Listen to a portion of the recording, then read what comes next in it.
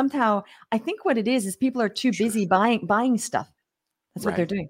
They're buying right stuff. now. Well, after Thanksgiving, like, Black Friday, I think that they actually set time aside in their lives to optimize savings. So they're too busy buying stuff. That's what I think. Right? Absolutely. It'll be interesting to see too. So like, we had that giant influx before Thanksgiving, and then now afterwards, we're having that decline in the amount of people that are applying. And we haven't done as much follow-up with people too, but it also makes me wonder, like, okay, so you mentioned a good point. I think people are preparing for Christmas. Right. So they're out shopping and taking care of a lot of personal needs. I'm curious to see if there's an uptick again too, now that like the Thanksgiving feasts are over and people are settled and Cyber Monday's out of the way. Yeah. Now the thing is, year to year things change, right? So I don't know, but December is one of my biggest months ever for people coming into my program. Ever. They're not thinking, gee, I'm spending. They're like, oh, holy crap, I need to get myself positioned for the new year, and I better start that now. So yeah, absolutely. That's a big fact. So what else do you think drives December growth for you? I actually have a December, like I make it juicy. All right. Welcome in to Vision Pros Live with Jackson Callum. I'm your show host. We will be doing interviews for visionary entrepreneurs and guest leaders who are building fantastic visions out there.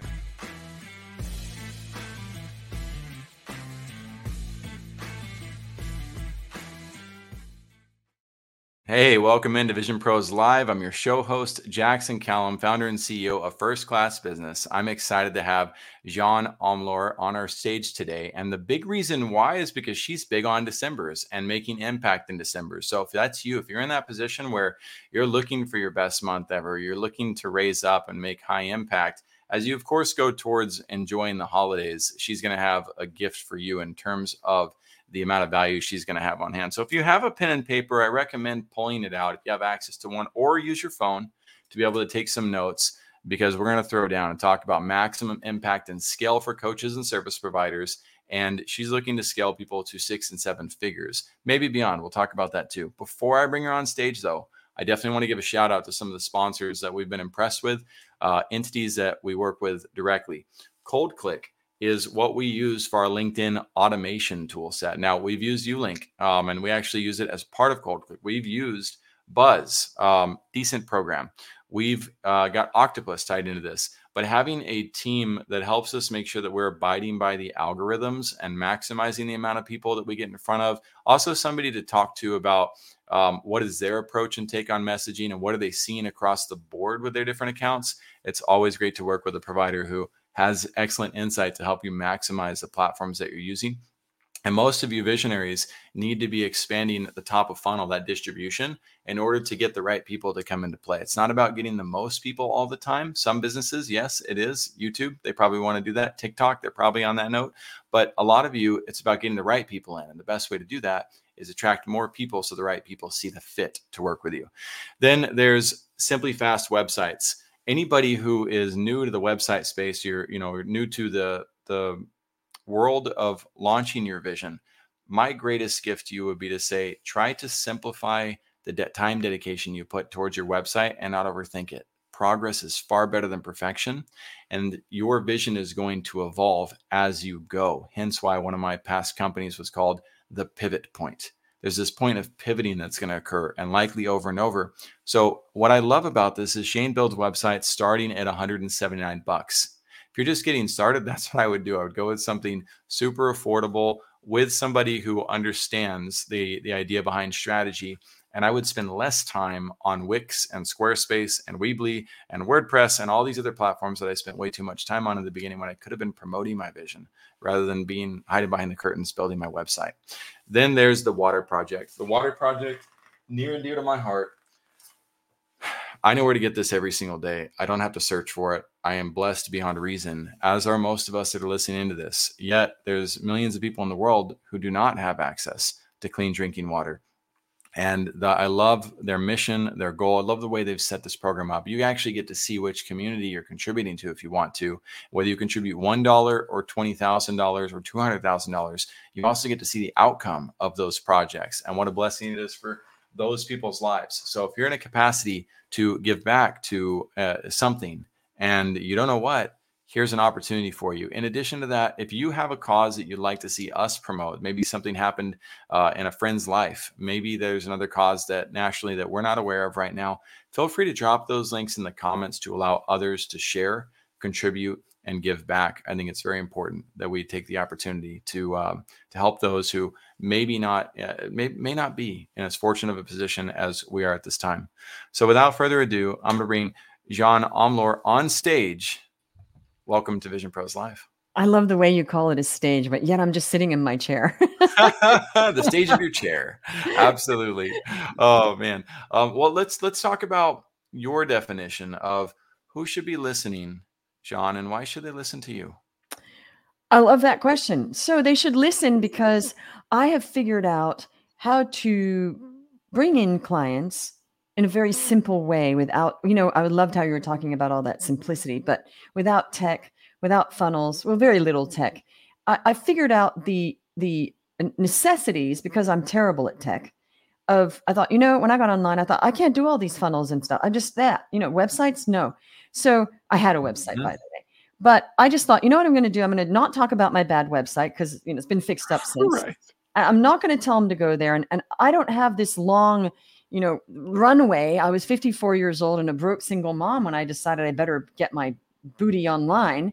And I thought, hey, I can't do all this. This is like, I saw the writing on the wall. I thought, this is months of building funnels. And I thought, no, how do I do this really simply? So I figured out what's called organic marketing and how to go get clients by conversation online. And it's worked. And I've helped over 400 people and I've made over $3 million now in 4 years. Mic drop. I love it. Your mic's stuck and so is mine. So we can't literally do that, but you just did it. So that's awesome. Tell me about this vision you have for those that you serve. What does that look like? Okay. My vision is this. First of all, I love your water project. That's very touching because I do believe that water is something so basic that most human beings don't have. I think it's most, right? And we take it for granted. So there's another thing that we take for granted, and that is money.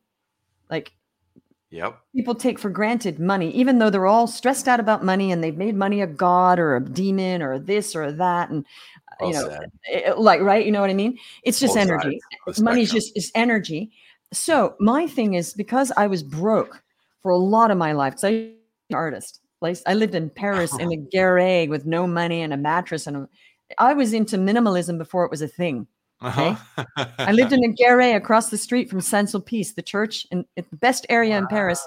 And I had a maid's room that my friend's mom owned the building. And she said, give that to Jeanne. I just like her because her mother was an artist type.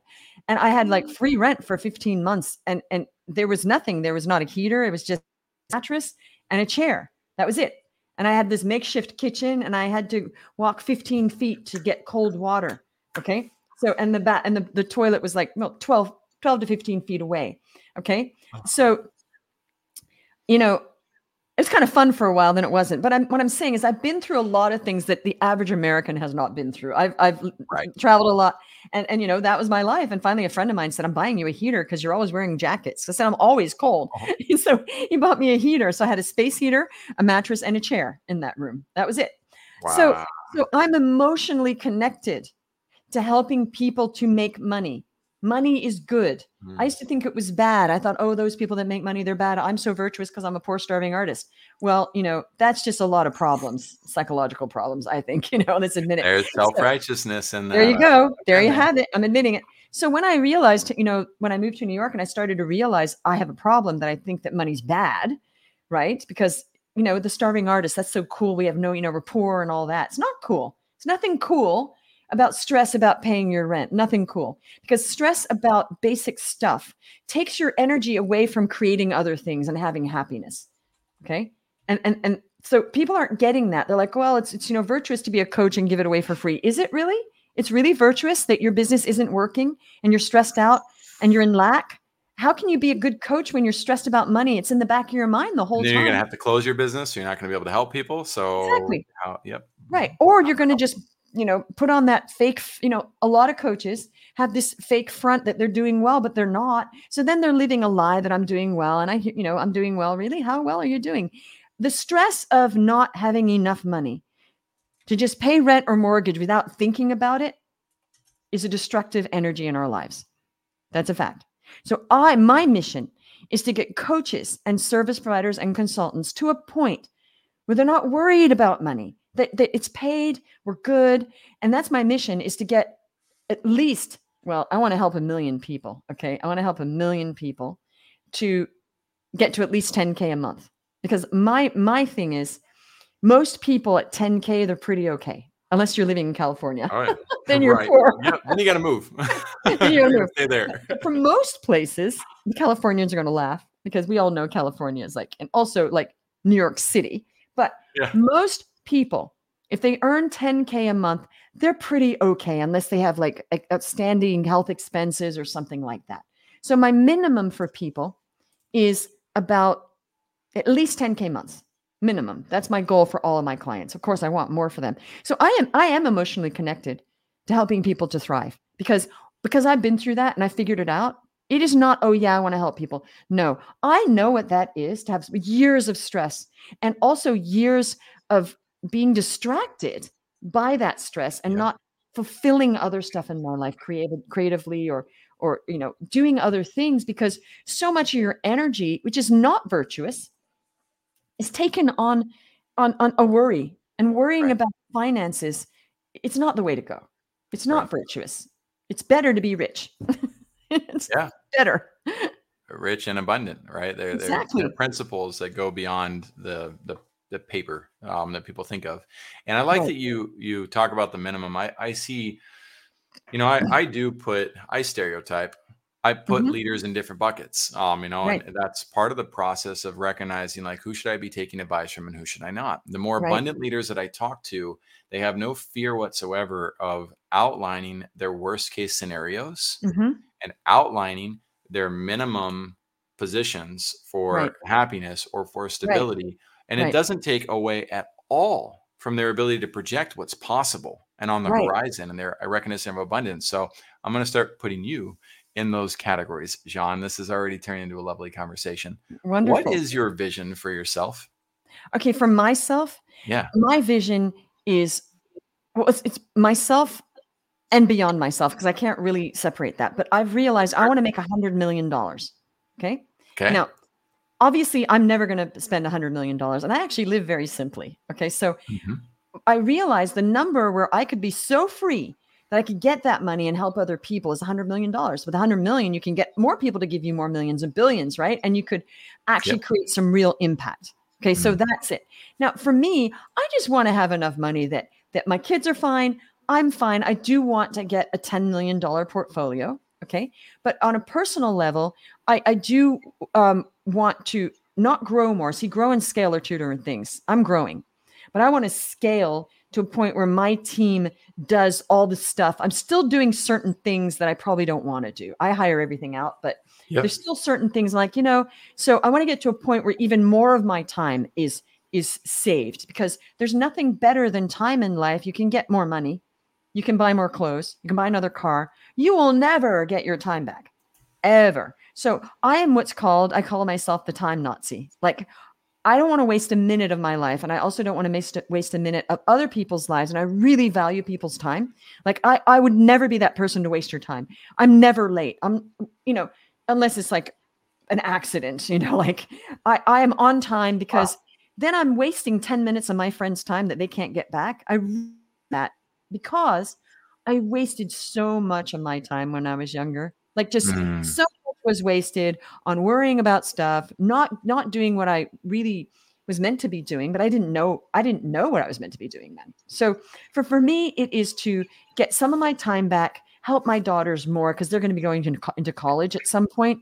So I want to help them and make that transition. That's a lot of research, and just get more of my time back so that my business can run a little more, not without me. That's never going to happen, but a little more without me. So I can also visit my friends all around the world and stuff like that.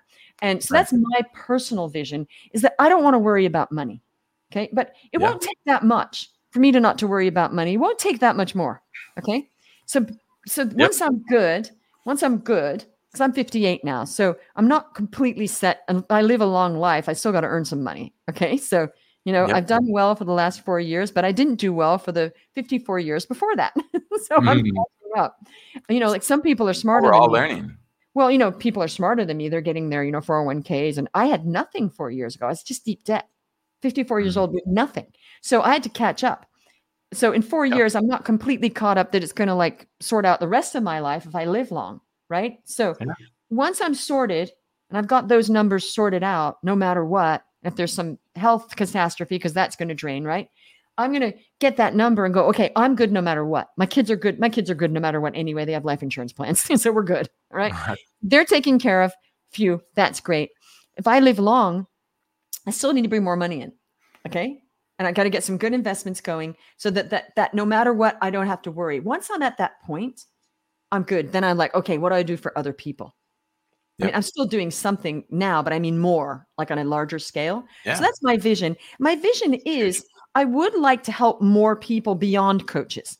I would like to figure out some way, and I don't know what that is, some way where anyone can thrive, like anyone, that they don't have to be well presented. You know, for coaches, we have to know how to speak. We have to know how to coach. We have to be presentable if we're doing video or something like that, right? Yep. What about the people that don't speak good English, don't speak any language well, wherever they live, who maybe aren't so educated and maybe, just need to find a way to make money without having to go online and talk about coaching. You know what I mean? Do. Oh, I know. If you knew my background, you would know I know what you mean, which is great. So there's plenty of opportunity for us to explore that as time goes on. There's so many things you talked about that I want to hit on, and it feels like I'm going to steal the stage a little bit, but in essence, I want to honor what you've thrown down, unpack it a little bit for people. So let's go in. We're not even going to go in a particular order. Oportunidades de trabajo para Latinos, opportunities for work for Latinos. That's my number one program. That's my number. What's where my heart says to bridge the economic gap between South America and North America, knowing that I'll also be attracting people to that process who happen to be doing the same thing for other continents and stuff. So that vision will expand at some point, even beyond what it already is. And when I hear somebody talk about, when I used to hear somebody say, I want to get people to $10,000 a month, right? And it's so important. And I know that's not a lot, blah, blah, blah. Like, and I love that and honor that now. In my past, I felt irate about that. I was angry because I spent 2 years in Uruguay, living in very, very humble circumstances, helping people who would have loved to have $200 a month for their survival needs. And they would have been great had they gotten to $500 a month. And so I had this paradigm that really, really got struck hard when I got home. And I was like, man, I had a judgment that wasn't fair, that was based on an experience I had, others didn't. And I had to learn to figure out, how does compassion apply to all circumstances? And why do I have this judgment of wealth, and abundance? In watching Mitt Romney run for president, and he had this investor meeting that went horribly wrong and got aired. I'm not going to, everybody knows that story. You can go look at it. If you don't know the story, you can go look at it. But what inspired me about the circumstance was, I've fought against money up to that point. I had this mindset against, I had that demonization of money and saying, I don't care about the money. And I realized none of the investors would have been in that room with him. None of them. If he didn't have $100 million, just like you said, if he was not a wise steward of his funds, if he did not have the external factors that showcase where he's at too, nobody would have been listening to him. Exactly. So there's a huge power that exists there. So we're going to be talking about growth versus scale in just a minute too. I do want to play devil or angel's advocate, whichever one you want to choose to look at it as, with one of the statements. And that was on wasting people's time while honoring the reality that my grandma is one of the most successful and amazing people ever. She's like you. And she never showed up to something less than 30 minutes early. She was always on time. She made sure to do everything she needed to be there on time. I'm late to a lot of stuff. I happen to be, and I don't try to be, but I also divide myself, overcommit too much to different aspects. And some people see that as irresponsible or rude, right? I made a shift. I did the responsible thing for a long time where I was always early. And I felt so boxed in. And I realized, wait a second, waste and worry go hand in hand. I used to get mad at people for not being on time. And then I realized, like, wait a second, if I create a safe space for people as a leader and I come to listen first, are you okay? You know, is everything okay that's going on in your life? I can use my time. If you're late, oh my gosh, you just gave me 5 minutes to take care of things that I need to take care of, or center myself with my greater being or whatever it is, right? There is no waste. You know, and that's a different concept. But the thing, I agree. I'd love for you to add to it. Right, of course. Now, this is the thing. You know, they did studies on people that are always late, that they have low self-worth. The studies on people who are always late have I believe that because I used to be that late version. Right, because they know that people are going to be mad at them, and it's a self-fulfilling prophecy of people being pissed off at them. Okay? Right. Okay. Now, of course, we can all be late, but the point is that if I am running out of the house to be on time for something, and then I have to wait a half an hour, well, I could have stayed at home doing what I was doing for another half hour, right? Right. Now, of course, if somebody's late and they're a friend and there's an excuse, I'm not going to be mad at them. Of course not. Right. And the funny thing is, I'm never late. Balance. I am never late, except one of my friends. I'm always early, but then, you know, you're too early and you start doing something else. And then you're like, oh, darn it, I missed it. One of my friends, for some reason, I always underestimate the time it's going to get me to go somewhere with her. Okay. I'm like, I can't believe this. I said, I am never late. And so I made it a point, like, to be earlier the other day for her, because it was so unlike me. It was just my calculations were off about the traffic, and I just moved to Tampa and blah, blah, blah. But I think that this is the deal. In France, if you're 10 minutes, up to 10 minutes, you're not late. That's the culture. Right. And same in Uruguay in South America. Yes, probably 45 minutes in Uruguay. Yes, very good. It is. Or if it's raining, you're not going anywhere. So in France, I'd turn up, like running in, and I was a minute late, and somebody would be like, no, you're on time anywhere.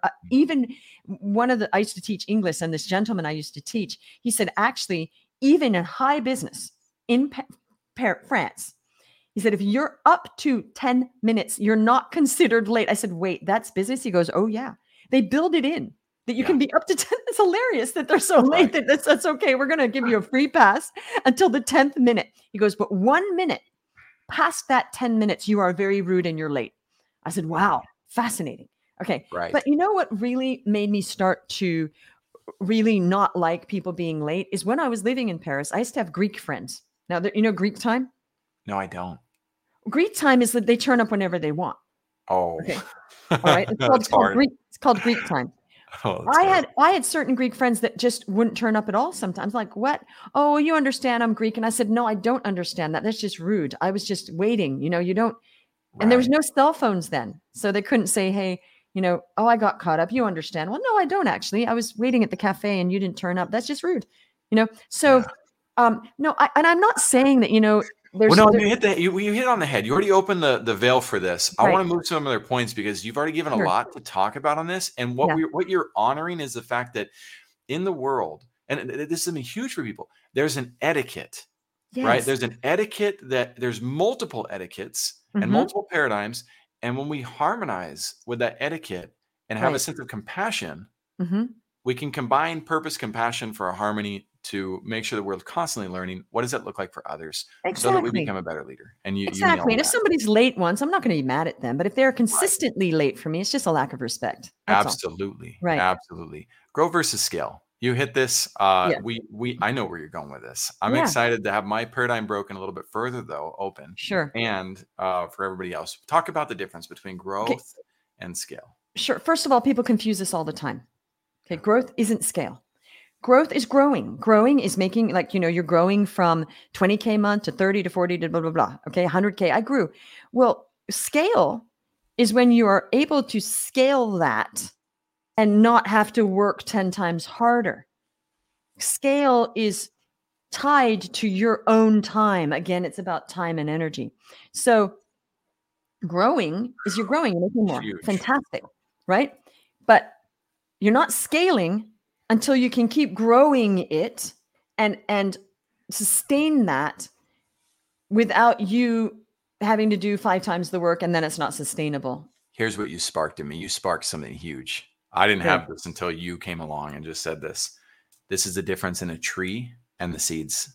This is the difference in the dandelion and the seeds. right? The growth of the tree is not as it's a profound, it's extensive, it's healthy, it's important. It's completely different than the process of that tree becoming multiple trees. Absolutely. And it applies like that. The metaphors help me at least understand the process, and okay, that makes sense universally. So well said. Growth versus scale. Right. But because people don't know it, I just use the word scale when they think they're growing. I say, sure, where do you want to scale it to? Right. And they don't, Yeah, meet them in the middle. And I'll use the word grow because I'm trying to like just, educate people like subliminally. But that's the thing is scaling. So I'm more like about scaling my business now, like really a scale, right? Like where I can do what you said, the seeds, right? Being thrown all over the place and creating corn even where you don't want corn. That's right. Part of the process. That's right. Yeah. Good stuff. So let's dive into some of the pathway, perhaps in the past, could be recent. What's the worst leadership experience you've ever had, seen, or witnessed? Okay, I got a doozy for you. Okay, years ago, I was a waitress when I was in college. I used to live in Perth, Western Australia, and I got a job for the Sheraton Hotel, which over there, the Sheraton was the highest level hotel, luxury hotel. And I got a job waitressing in banquets while I was at college. And then when I was there, I sort of kind of had a good time. And I thought maybe I should find another job because, it gets old after a while. And so this guy, one of the managers said, "Oh my gosh, you're so amazing. I'm going to be managing." There was another, it's called the Merlin luxury hotel that they built in the day. It was in the 1980s. It was a big deal because it was brand new, luxurious hotel called the Merlin Hotel. And it was overlooking the river down the road in Perth. And he goes, "I'm going to be managing this top seafood restaurant there. I'm the manager. And I'd love if you want to come and waitress there." I said, "Okay, sure. It's a new experience, blah, blah, blah." So I quit my job, my nice, friendly job at the Sheraton, right? It's fun. It's just a ball. We had a ball. And I go to this restaurant and it's this stuck up, and it was the 80s when businessmen were allowed to misbehave and there was no, you know what I mean? And right.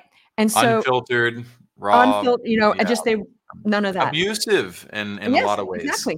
So I have a lot of self-respect with that. Okay. I always have. So I didn't put up with anything ever. And so good for you. I go to, this, and actually at the Sheraton, if they ever were inappropriate, the managers would go talk to the people and say, "How dare you talk to my waitress? How dare you?" Even in the day, they had a very progressive way of operating that they would, That's cool. they would tell us, "You tell us if anybody does anything inappropriate," and they would go. And a lot of virtue and protection built into the Sheraton. Yeah. That's cool. Exactly. But that was then it wasn't the whole suing thing. It was Australia. It wasn't America. They just wanted to protect their workers. Okay. Right. Which was great. And I could see they cared about it. It was one of their things. And they would go and they would have these like really wealthy businessmen in these, big, expensive banquets. And I would see the manager go over and say, "How dare you talk to that? Don't you ever go apologize." And they were like, like, "Go apologize to that waitress right now." It was astounding in the day. Good for them. This guy, he just started the job. I was usually doing evening shifts, but I decided, okay, I'll do it, pick up a lunch shift. I go to do the lunch shift and somebody actually dared to put their hand on my backside. Okay. And I thought,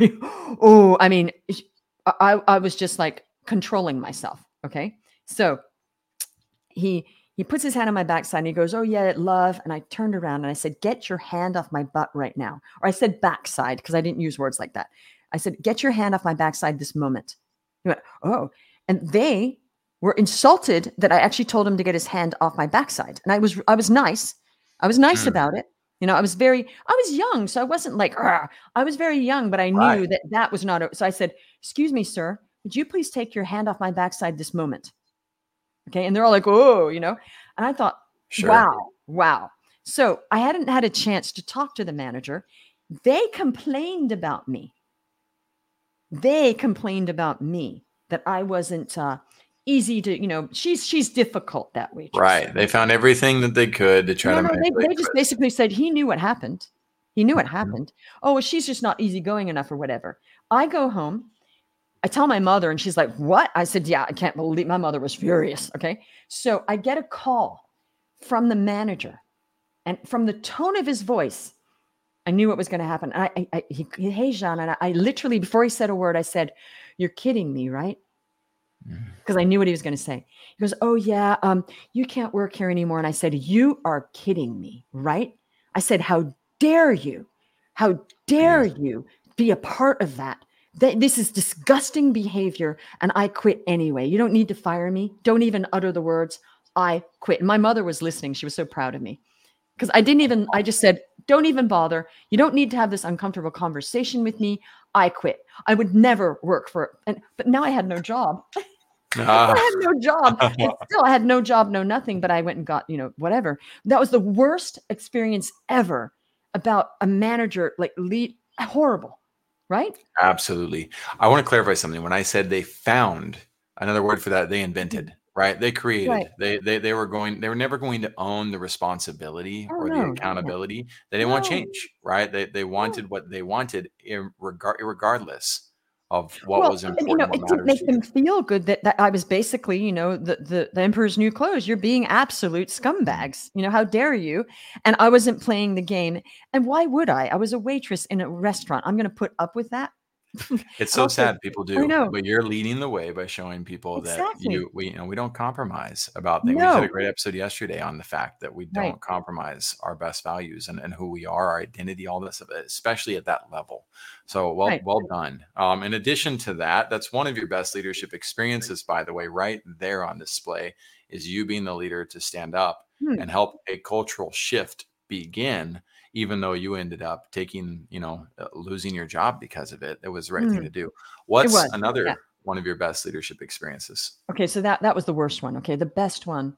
Let me think. I got to think about this. Yeah.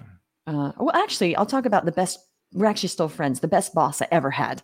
Okay, Sweet. So yeah, I was in executive recruiting in New York. It was just before 2000, so before 9/11, and everything was great about this experience because I had a horrible experience with another recruiting firm. And I actually called this firm up because I knew they wanted help. And the guy on the phone, I said, do they like initiative? Because if they don't, I'm not even going to go in. That's how I was like, I'm not even going to go in. Because the place I was at, they were like pushing me down. And I have a lot of initiative. And I thought I need to work for people that appreciate my initiative and my lateral thinking, that I take things, and I'll go beyond. So I thought, you know what? I'm not going to work for another. Again, I had no job.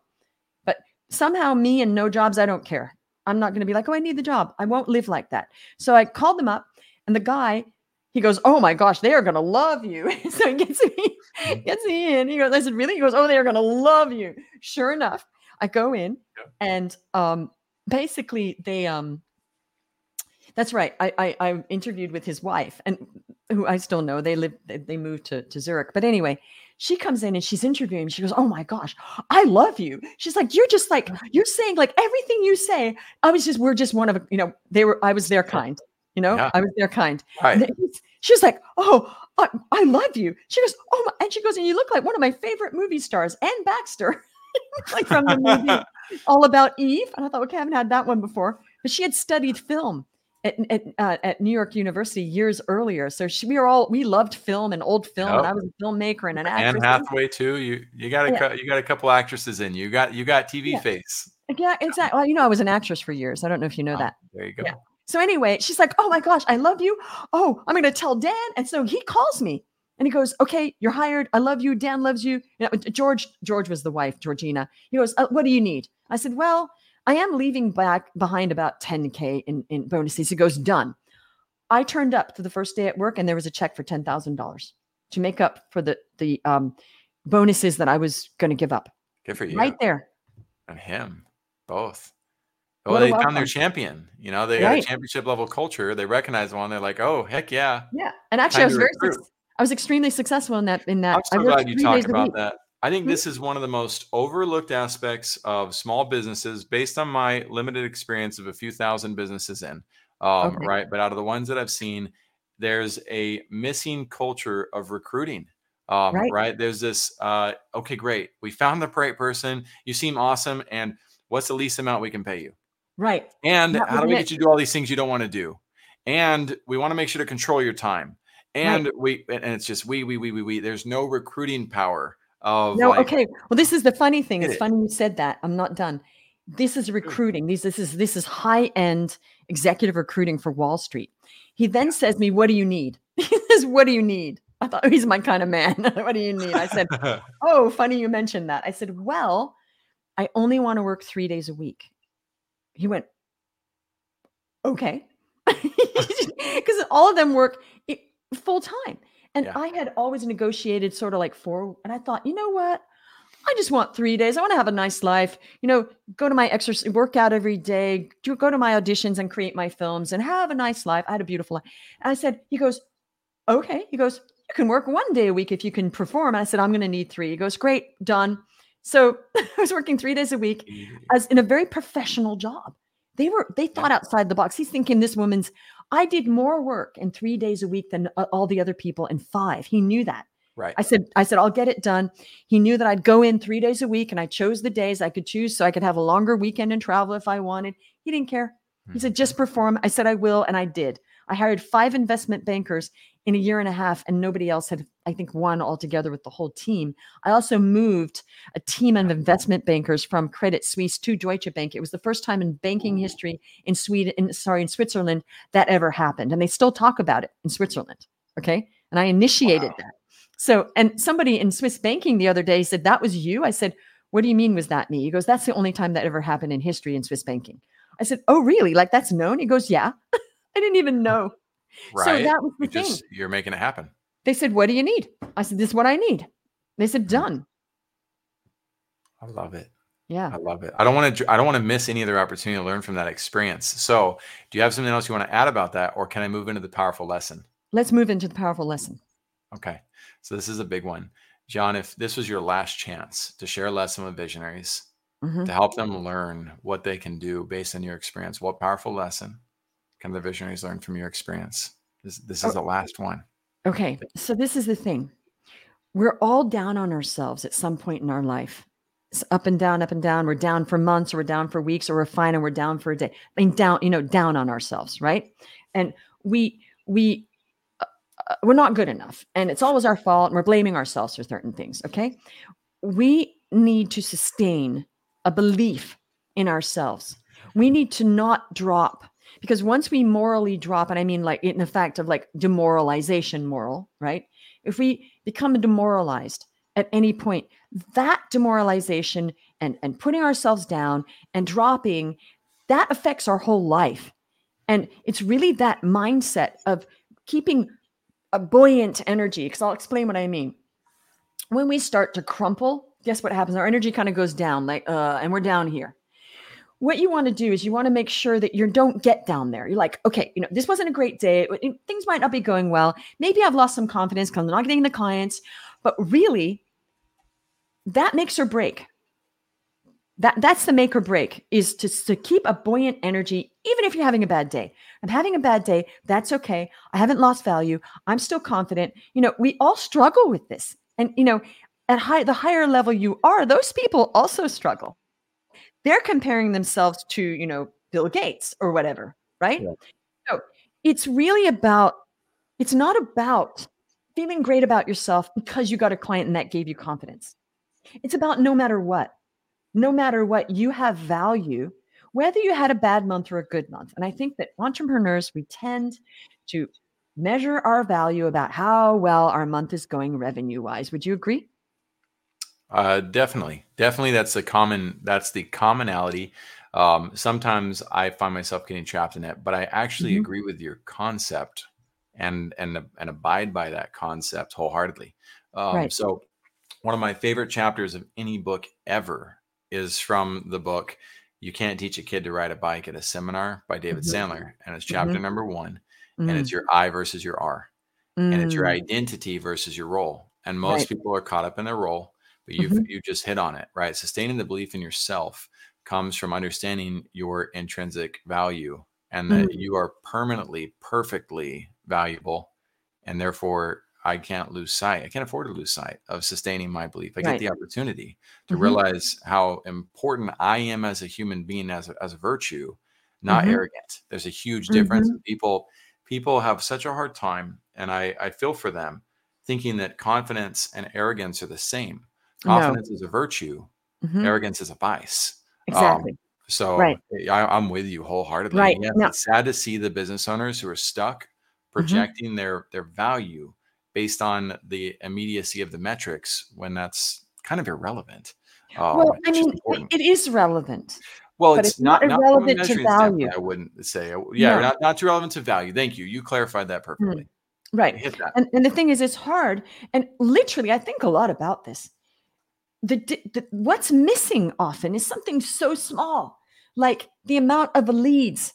Like, people's confidence can be sorted out with getting a stream of worthy leads.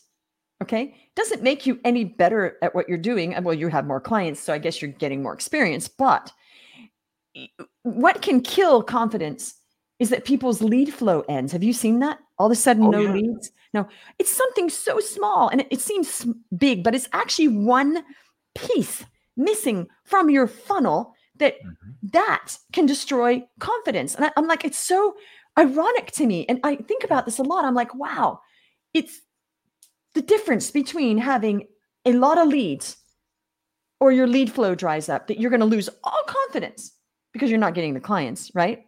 And it's human nature, but that means we need to fix our lead flow. That's what that means. Right. We need to fix our lead flow. Right. It's the process, not the person.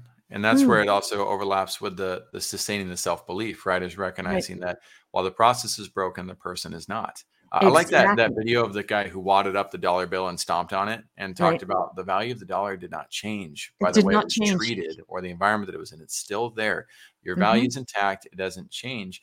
And that could be in the form of not having the leads coming in. That could be in the form of, oh my gosh, I messed up on my podcast, and made a mistake. Oh, my hair, I have a crooked tooth. And so therefore I'm not as valuable as people who have straight teeth, right? There's all sorts of little things that we could allow to affect our confidence. Absolutely. We don't understand the virtue itself. Well, you could that's what we need to learn. Yeah, you could find a million reasons why we're all not worthy. Let's look at me. Right. I got online. I was 54 years old. I love that. So this is not like, gee, I am the pinup girl for Insta, right? I'm not. Okay. 54 years old. Also, I knew nothing about tech. I couldn't even use Zoom. I was terrible at tech. I was very not techie. So here's a person so challenged. Okay. Challenged because there is ageism in the world. Let's face it. Okay. Absolutely. And right. And huge in Uruguay. It's huge in Uruguay. That was at McDonald's. You couldn't get hired if you did not speak English, if you were not good looking, and you were not in that young, beautiful age bracket, because the supply and demand is not in the favor of the individuals who need jobs. And that's not fair, and that's not the right way to look at it. But it is a reality that it's not hard to look at and say like, oh, well, that's why. Right. So there is ageism. Absolutely. Yeah, there is. There's also looksism. I don't know. Yeah, I like it. Looksism. We're coining that. But the thing is this. Human beings are human beings, and they've done studies on even babies go around more attractive other babies. It's human nature. We can't judge that. Human beings want to be around attractive people. It's just we're hardwired that way. Yeah. But that's a fact. So because that's a fact, coming online, I'm not like some 20, whatever. Of course, nobody wants a 20-year-old coach because what do they know? Well, some of them know something, but some people like that. But the fact is, I didn't say to myself, oh my gosh, I'm 54 years old and I'm a woman and I'm so bad at tech. I said, you know what? I'm scared to death right now because I'm in deep debt and I have 2 children. I'm 54 and I need a plan. I'm also scared to death because I don't want my daughters to model this. That was my biggest fear, was my daughters modeling my failure. I thought, oh no. And they didn't know I was failing at that point. I didn't tell them that we were living on credit card. Okay. So I thought I got to fix this now before my kids get older and they know, because that was literally my biggest fear. I have to model that I can be successful. So can they, even with these odds against me. So I got online and I was determined, and I didn't think about those things. What I did is I had a kernel of belief in myself still. I wasn't feeling great about my life. I wasn't confident. I felt like crap. I was like, oh my gosh, I failed, but that's okay. I still believe in myself, and I still believe that I can do better, and I will do better. And this is not my lot in life. And I feel like my fate is to do better. And I thought, even somewhere, I think I could be $1 million coach. Now, anybody If I'd said that to any passerby, they'd be like, "You loco?" Dude, right? But of course, I didn't share that with anybody. But I had that in the back of my mind. I thought, wait, weren't you supposed to be that person that was supposed to help a lot of people and also live well? And I thought, I'm doing it. So I did that against all odds, really. I didn't know about tech. And I just said, I'm going to go online. And I didn't think I was going to make $1 million. I just thought I was going to do my best. And I'd made $1 million without realizing it. I looked back and I thought, oh, I made $1 million a couple of months ago. Because I was just working. I was shut up. Byproduct. Shut up and row. I was just shut up and I rode, just. That's right. So yeah, I mean, there's all these things, but I know a lot of people that make a lot of money and they're not like pinup girls and they're not that attractive. They believe in themselves, they just do it. So there's a lot of pinup girls who don't believe in themselves either. Right. Exactly. And so I think a lot of people would call you a pinup girl as well. By the way, you are beautiful. And thank you. The 58-year-old pinup girl. Is so that's hilarious. Right. And well, you and Jennifer Aniston, right? But let's go back to this reality. Here's what's so cool about this to me is I have almost zero influence on a 54-year-old who's starting today. Mm-hmm. I am not that beacon for them, right? I can be. I was that 19-year-old missionary who did help 80-year-old atheists. But that is the challenge, right? There's a spectrum that it is far easier for that 80-year-old to see somebody starting at 80 and say, "Oh man, I can do that too." So you're an inspiration to the world. And by the way, Instagram is making a big shift. They don't need any more 20-year-olds. They are. To point out why Instagram's important. You are the new pinup. You are the one that let's get all the 50-year-olds on this thing. How do we do it? Oh, let's go to Jeanne. Do you know what? TikTok, I actually just got on TikTok because they've changed too. TikTok has put a lot of money into education now. Did you know that? I believe it. They would be very short-sighted to not do that. Yeah, they don't want to just have the dancing girls in bikinis anymore. Yeah, imagine that. Limiting their market with burning their reputation to death. So anyway, my own personal opinions, humble opinions, nobody else's.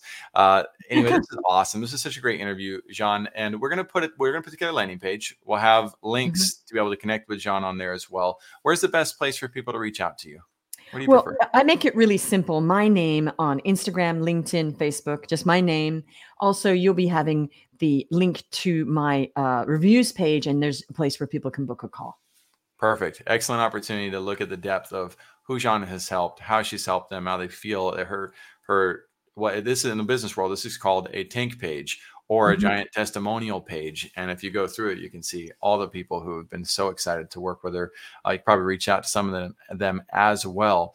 So maximum impact and scale for coaches and service providers. Guys, this comes from living principles. Studying the principles, deciding to be a part of them. She shared so many great principles on this. This is like a mini Rich Dad, Poor Dad episode to me. And it's going to be a very good gift for me for the rest of my life. So thank you so much for being here today. This was a pleasure and it was fun. I really appreciate you having me on your show, Jackson. Absolutely. Vision Pros, if you want to apply to be on the show, don't hesitate to grab that link at the bottom as well. Like, comment, share. If you know of anybody who would benefit from this specific episode, we ask that you tag them and we will see you on the next episode. Bye. Thank you for being here today. I'm really happy that you tuned in to Vision Pros Live. I'm looking forward to seeing your reactions as these episodes continue to move forward. This is going to get more and more fun. We'll have more and more engagement as well. We'll invite people to participate in the show. And thank you for giving us your time and attention. Have an